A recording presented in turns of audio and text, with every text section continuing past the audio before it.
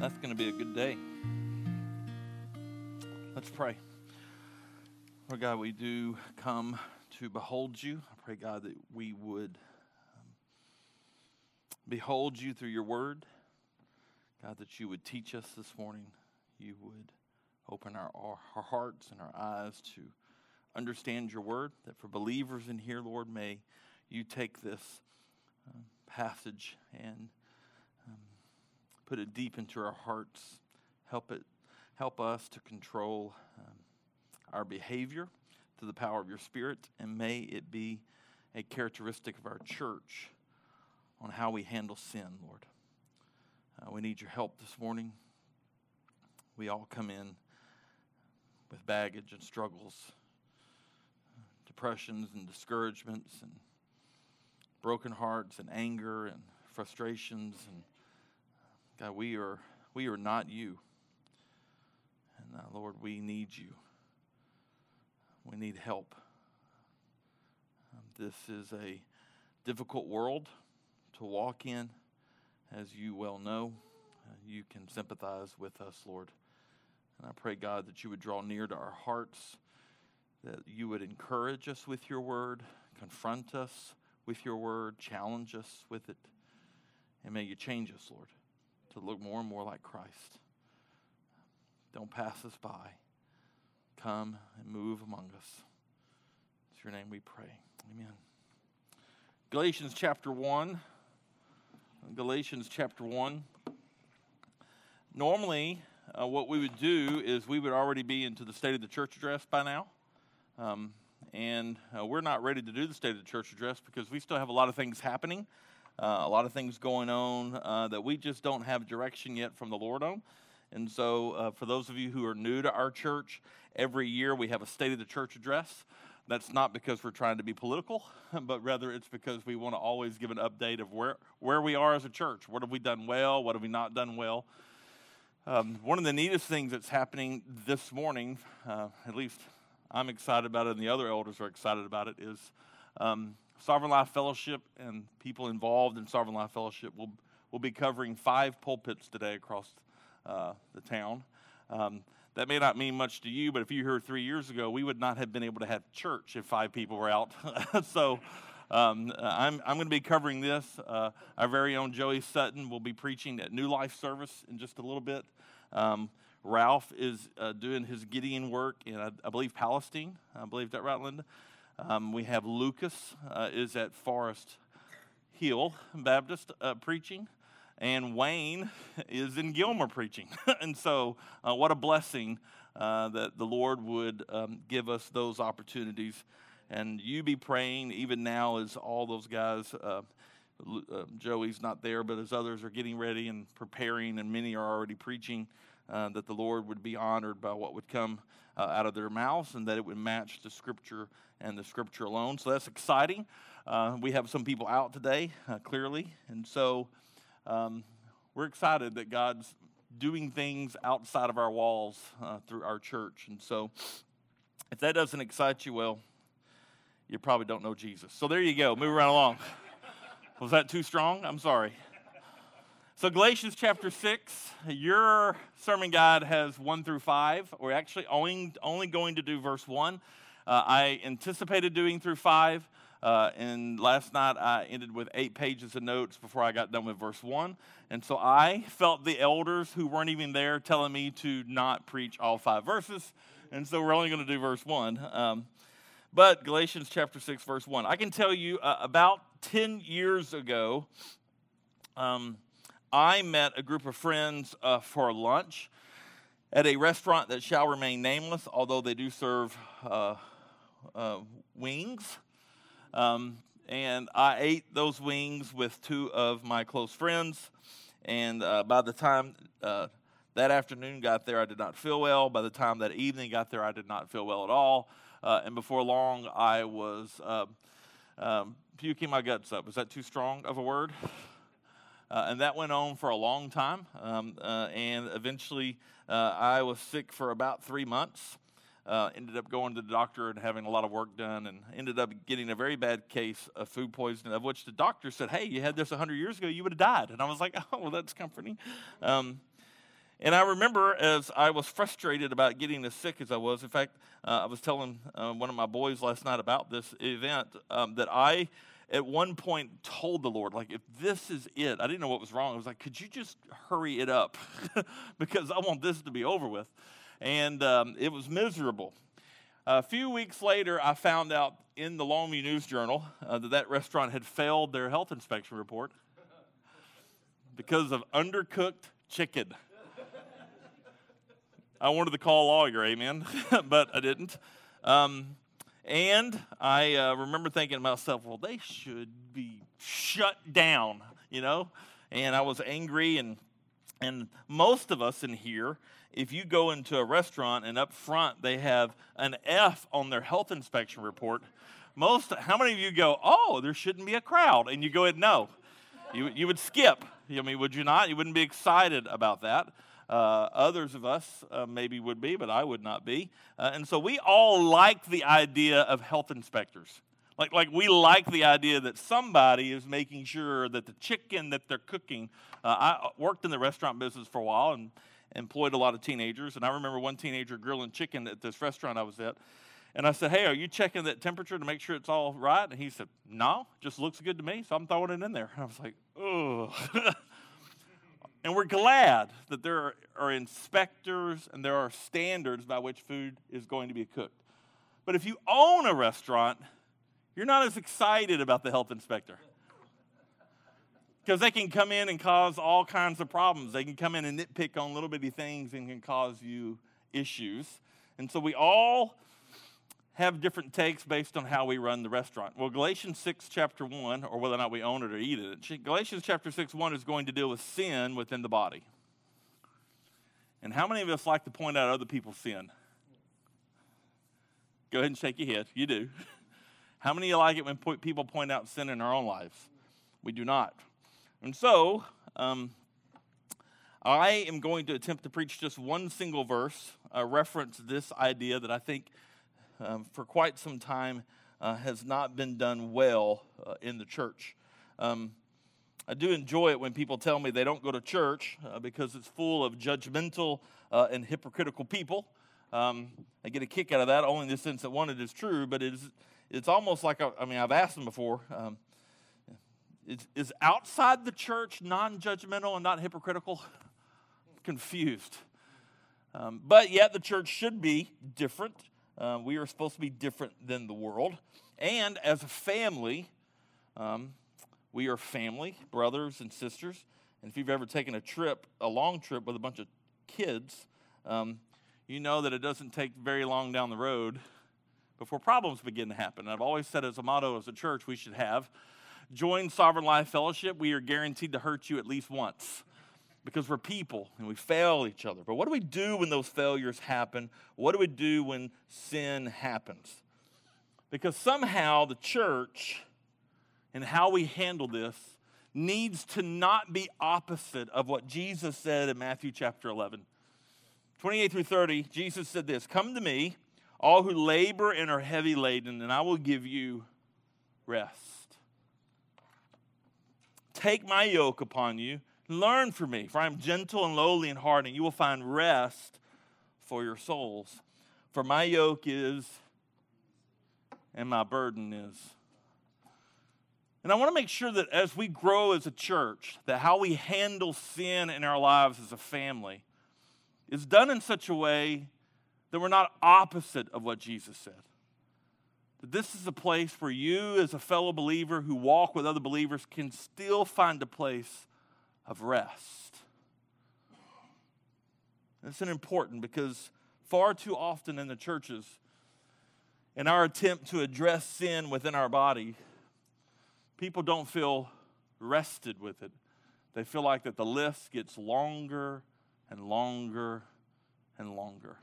And that's not how I want our church to be.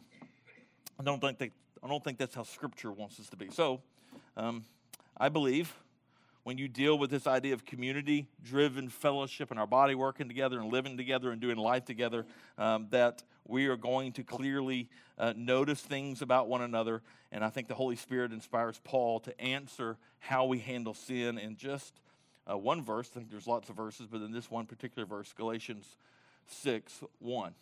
And let's read it. Galatians 6:1. Brothers, if anyone is caught in any transgression, you who are spiritual should restore him in a spirit of gentleness. Keep watch on yourself, lest you too be tempted.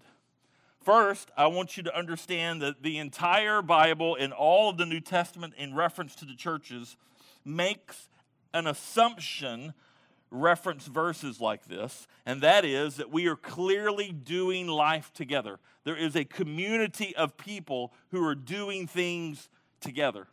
Otherwise, it would be very difficult to know something about someone, to understand they have a transgression outside of the big ones. We all know of big transgressions, but by and large, many of us have hundreds of smaller ones, do we not? And the only way we will find those is when we do life with one another on a daily basis outside of Sunday and outside of Wednesday. So it's clear here, I believe, that is the assumption being made. So brothers, if anyone is caught in any transgression. So first, he's addressing believers. If anyone is caught, you could also, depending on your translation, you may have the word overtaken or maybe surprised by. The New English translation uses the word discovered. I think you can understand that this speaks to sin's subtleness, how it can creep up on us and grab us sometimes before we even know it. How many of you have been walking through life and suddenly, almost without warning, you find yourself in sin, and you ask yourself, how did I even get here? Because sin is subtle, and it can sneak up on us. So here he says, maybe sin has overtaken you. Maybe you've been surprised by sin. And sometimes, I think I can attest to this in my own life, we are actually in sin, and yet our old nature is so strong in our lives that we don't even know it. We don't even know that we're not walking by the Spirit until someone else points it out. And hopefully they point it out. Several years ago, I was having lunch with a friend, another pastor. We were talking about life, and I recounted a story about trying to help my wife park at a baseball game. I know she's in here. I'm well aware of that. She could not park the Suburban. We were late for the game. You know where this is going, right?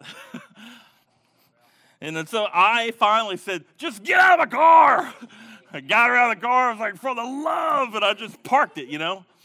And so I'm recounting this story to my pastor friend. I mean, he's my friend. He's my friend. You know, I'm telling him the difficulty I had with my wife. And he's supposed to say things like, I know women can't drive. Amen? That's what I'm hoping for.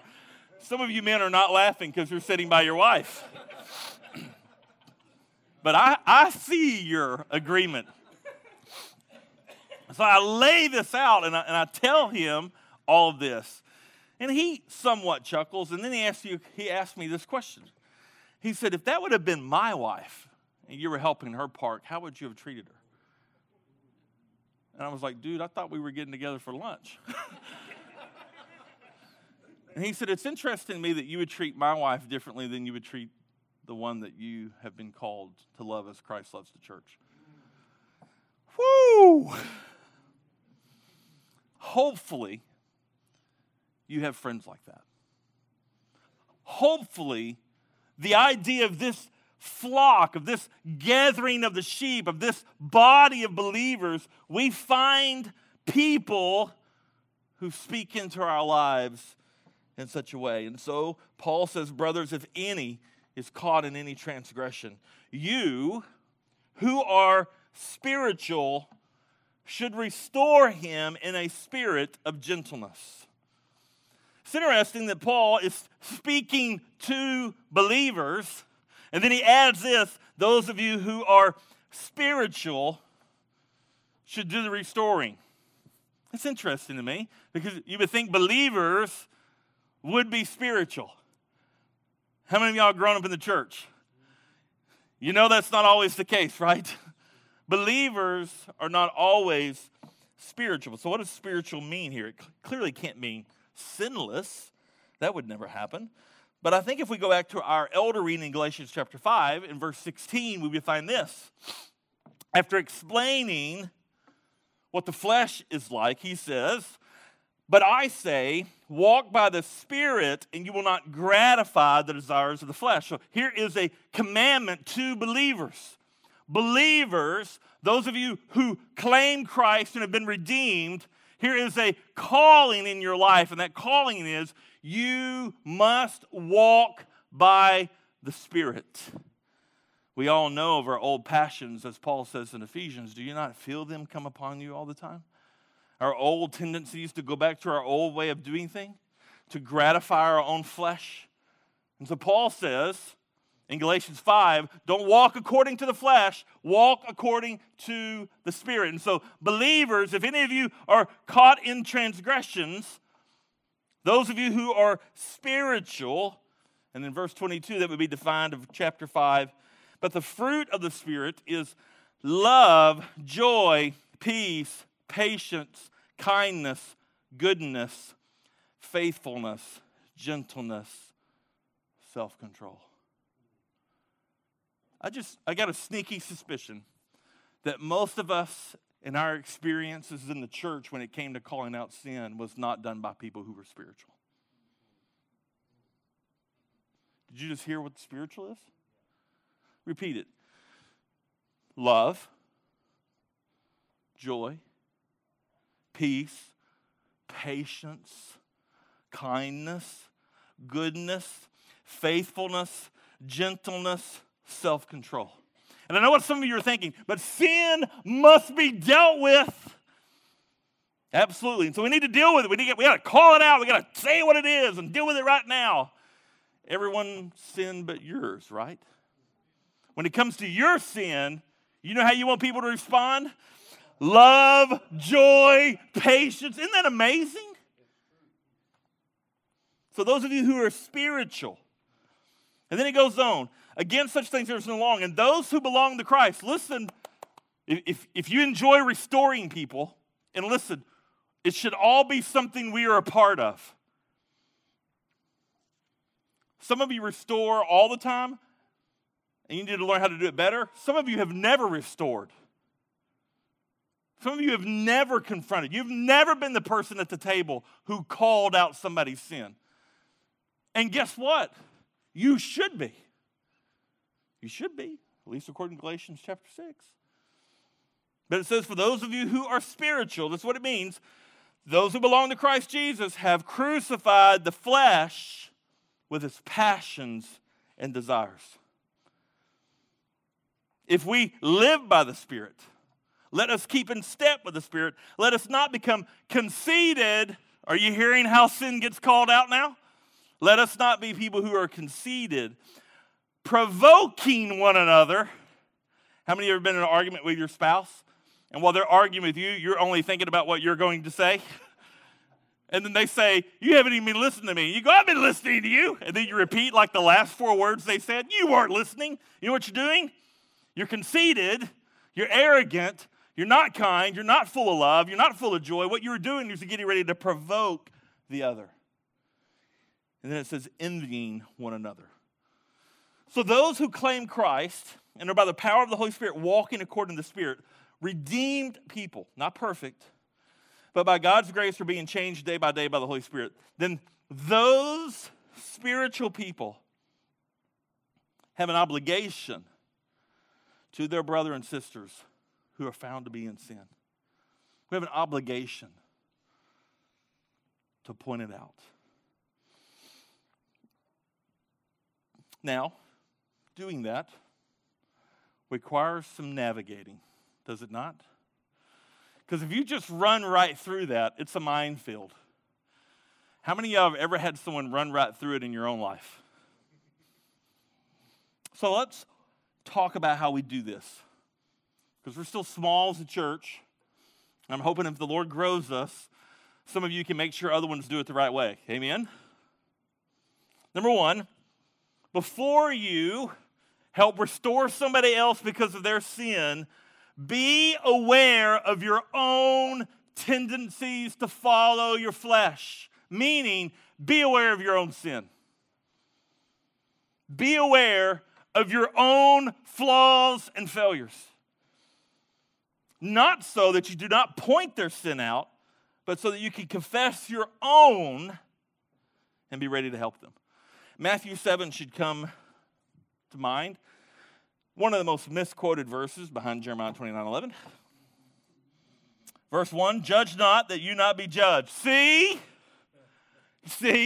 Don't tell me I'm sinning. You're not allowed to judge me. Don't judge me, lest thee be judged. Let's finish the rest of the verses. For with the judgment you pronounce, you will be judged, and with the measure you use, it will be measured to you. Why do you see the speck that is in, listen, no one ever reads the rest of the verses. Why do you see the speck that is in your brother's eye? We're good at that, right? Are we good? We are good at that. But do not notice the log that is in your own eye. Years ago, there was a Jesus film, and they're all cheesy. They're all terrible for the most part. All Christian films are pretty much awful. Did I say that out loud? In reference to how they handle Jesus' life, they're just cheesy. Are they not a little cheesy? It's like they got the cheapest actor who's never acted. But I remember this one that was made maybe the late 70s. And Jesus is actually doing this scene. And somehow he picks up this huge beam off the ground. And me and Sean, a good friend of mine, were like, where did the beam come from? But it was on the ground. But he picked up this huge 2x4 and he put it up against his head. I've never forgot that illustration. Here's what it says. We are quick to notice the speck in someone else's eye and ignore the beam in our own eye. Then Jesus says this. How can you say to your brother, let me take the speck out of your eye, when there is a log in your own eye? Now listen to what Jesus says. It doesn't stop there. It says, you hypocrite, first take the log out of your own eye, and then you will be able to see clearly to do what? To take the speck out of your brother's eye. This is not about not holding each other accountable to godliness. It's about first making sure you don't hit them upside the head with your own log. Amen?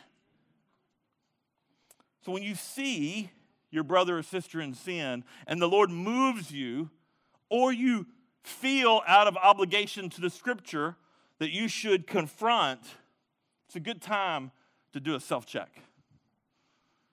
It's a good time to do a self-check. No one is perfect. No one is sin-free. But this is about correcting clear sin in your own life so you can help your brothers and sisters. To ignore your own sin while attempting to remove something from someone else's eye. If you have a log that's blocking your vision, I don't want you operating on my eye. Amen? And if you've grown up in the church, have you not been damaged by this stuff? We've had plenty of this. Number 2, the goal is to restore. It is not for you to be proven right.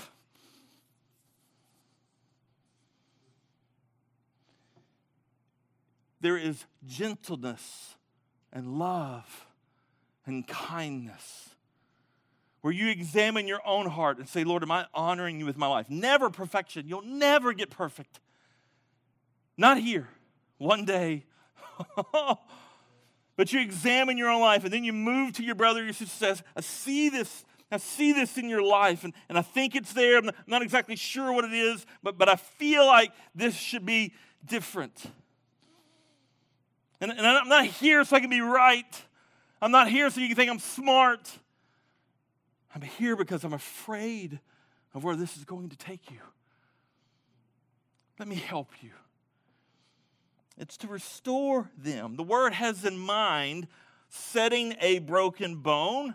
It's the Greek word there. It also is used in the gospel. You see it used a little bit differently in Matthew 4. The Apostle James and John are mending their fishing nets in their boat. It's the same Greek word, meaning that you are fixing what is broken so that it can be used again for its purpose. If you have a net who has a big hole in it. I'm not a great fisherman. I know there's some from New Life here. Amen. Fish will swim out the hole. So if you mend the net, if you correct the net, it takes time, effort, and patience. But when you restore it, it can be used again for its intended purpose. So if you're putting something back together again, and you are restoring it, what are you restoring them to? I think it's clear from Galatians chapter 5 that we're not restoring them to the fellowship of the church. This is not about someone who has been kicked out of the church, although I believe clearly that church discipline is meant for restoration. But here, that didn't happen yet. So what are we restoring them to? I believe it's to a path of holiness. To be restored and to be placed back on the path of holiness. To walk in a manner worthy of the gospel. Or as Paul would say in Galatians 5, to move back to walking by the Spirit and not by the flesh. To not satisfy our own desires. This is one of our pillars. And we call it grace-centered discipleship. We offer grace to those who struggle, not so they can stay in their sin, but rather so they can overcome their sin. That's why we extend grace, to move them to holiness. Now, churches tend to err on how to handle sin in the church in two ways. One is to never address it and just say, well, we all sin, we all mess up, and we just want to be about grace here. That is fertilizer for sin, if that's your idea. Grace does not exist to excuse your sin. It exists to overcome your sin. Or the second way that we do it, and this is most common if you grew up in a Baptist church in East Texas, is to address it in the wrong way, with no grace, no mercy, no love, no kindness, no joy, and no patience, and no gentleness. So one is to just say, well, that's sin. We're not going to address it. By the way, that happens all the time in churches. Let me help you out understand something. Secret sin almost is always a bad idea. That's why you need a plurality of elders. Because if I run off into sin, the elders are not going to excuse that. I only have like one here today, I think, right? Or is there two? How many do I have here? I got two here. I'm trying to remember. I got no amen, so maybe I get to run off into sin. I don't know. But we don't. We have to address it, but we address it in the right way. And so third, how do we see how we handle this restoration? Well, we see it carefully, with gentleness and humility. And this is what the church does wrong time and time again. Now listen, you may not be tempted to sin with drugs. That may not be what catches you. And I've heard more than once in my life from believers who should be walking by the Spirit. I don't understand why those people struggle with those things out of the mouth of the people who are the biggest gossipers in the church. It may not be your struggle, but there are people who struggle with things different than you. You may be tempted with anger or with greed, and the list could go on and on and on. And we just can't understand why those people can't overcome their sin while we continue in our own. And if you are that person, you are not spiritual enough to restore others. Until you approach this with humility, until you understand your own failures and your own ways that sin has tripped you up and destroyed your life, until you recognize that without Christ, you too would be separated. That there is nothing special about you When you get to that place, then you're able to help others with their own sin. After handling your own sin and being saturated with an understanding of how people fall into sin no differently than we do, and how they sometimes struggle to overcome it, then we who are spiritual, with great patience and grace, work with them to overcome their sin. Now here's the caveat in verse 1. I want to spend like 3 weeks on this, but we don't have time to do that. But here's the caveat. I love the last part. Keep watch over yourself, lest you too be tempted. So here's the process. Brothers, if any of you are caught in transgression, if any of you get into sin, whether it be intentionally, surprisingly, it just snuck up on you and grabbed you, whoever you are, if that's you, those of you who are spiritual should do the restoration. Those of you who are walking by the Spirit, those of you who can do that with joy and gentleness and love and patience, those of you who are spiritual, you can go and do that. But listen. Be very careful. Watch your own life, because you too could be tempted. How often we complain about certain sins in other people's lives only to find our own selves wrapped up in those same sins sometime later. May we be reminded that our flesh is indeed weak and that it hates our new heart, and that Satan roams around seeking those who he can devour. You know what Peter said there in that chapter? Be on guard. Be watchful. In fact, I would say it this way. I would think most of us should be more aware of our own sinful tendencies than those around us. If we watch our own sin more carefully,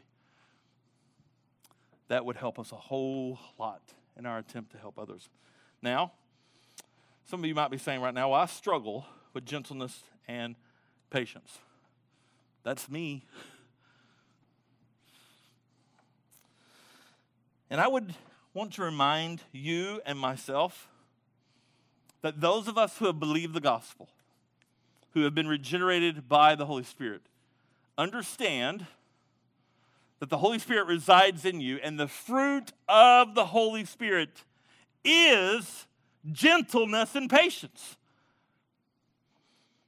So, Galatians 5:22, just to refresh your memory, the fruit of the Spirit is love, joy, peace, patience, kindness, goodness, faithfulness, gentleness, and self-control. So, in your attempt to help others with their own sin in their own life, if you struggle to do it the right way, understand, and you say, well, I'm just not patient. I can't be gentle with those kind of things. I don't have patience for that. You need to understand that you have patience. You have access to gentleness. You are simply choosing not to use it. God help us. May our church, as the Lord would add to our numbers, be a place where people who have been beat up by the world and beat up by churches come to a place that does not excuse their sin, but they find rest and a group of believers who are patient and gentle and kind. You may be further down the road with your walk with Christ than they are. But brothers and sisters, we are on the same road. Let's don't leave anyone behind. Let's walk with them. Point their sin out after we take out the log in our own eye. Now, when we say things like those who have believed the gospel, you may be asking, well, what is the gospel? You're happy now, right? I'm glad you asked. This is the gospel. That you were born into sin. That's why you do the things that you do. No one has to teach you how to sin. And without Christ, we sin regularly and really, really well. And that sin separated us from a holy, holy, holy God, who, although we were objects of his wrath, yet he still loved us. While we were sinning, while we were actually in rebellion to that God, he loved us. And he loved us so much that he sent his son, Christ, to live the life that we could never live. And he took our punishment that we richly deserved on the cross. And for those who would repent and believe and put their faith in Christ, we could be reconciled to the Father. And you say, well, how does that happen? It happens because Christ takes our sin and we get his righteousness. Here's the beauty of the gospel. When you're a believer, God doesn't see your sin, he sees Christ. Really?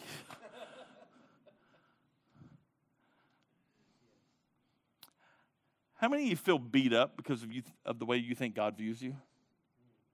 Do you understand the scriptures at all? The gospel is this, that in Christ, I'm made holy. I'm righteous. I've entered into his courts, bathed in the mercy and grace provided by Christ's sacrifice. That's why we are moved by the Spirit to walk by the Spirit and not by our flesh. Not because we're trying to get God to love us, but because he already loves us. That's the good news of the gospel. People say, well, what do you mean by repent? Repent means to say, I am going the wrong way. This is not how I want to live my life. I want to get rid of this out of my life. I want to get out of these sins. I want to walk away from this life. I want to pursue Christ. And so I repent of my way. And how do I believe? Jesus, you are who you say you are. And my life is yours. And I pursue you the rest of my days. People say, well, how do I become a believer? Don't you have to say a certain kind of prayer? And I would say, no. Scripture says repent and believe. Repent and believe. Grace-centered discipleship. May our church never be a place that sin is excused or sin is put up with. But may we also be a place full of people who remember they are sinners, except for God's grace. And may we have many meals together. May we have many opportunities to look across a cup of coffee and say, let me ask you a question. If that was my wife, and may with gentleness and love and patience, may we remove the stuff out of our own life so we can see clearly enough to help our brother and sisters see better. That is a church I want to be a part of. The one that does both of those. Let me pray for us. Keith's going to come. We'll sing, worship some. 11:36 was only one verse. I had 4 left. Maybe next time. Let's pray. Lord Jesus, we come before you. I know in my own life, Lord, I struggle with walking in patience and gentleness and joy and love and kindness when it comes to others' sin. Lord, I struggle there. I do not walk according to the Spirit all the time. Yet I look at my own life. It is full of failures and struggles and ways in which I do not honor you. And Lord, I am thankful for the cross. I'm thankful for the blood. I'm thankful that I can walk in the righteousness of Christ. And yet I pray for my own life and this church's, Lord, that we would be a church where people who fail can find a place where there's rest in you, Lord. And Lord, I pray that our church will always be about the seriousness of your call to holiness. Help us do both. Help us do both well. Lord, we need you. Cannot do this without you. Help us to walk according to the Spirit as a church. Please help us, Lord. We love you. May we sing to you now. May we worship and be reminded of the good news of the gospel and what you've done in our lives and what you're doing in our brothers and sisters' lives. It's your name we pray. Amen.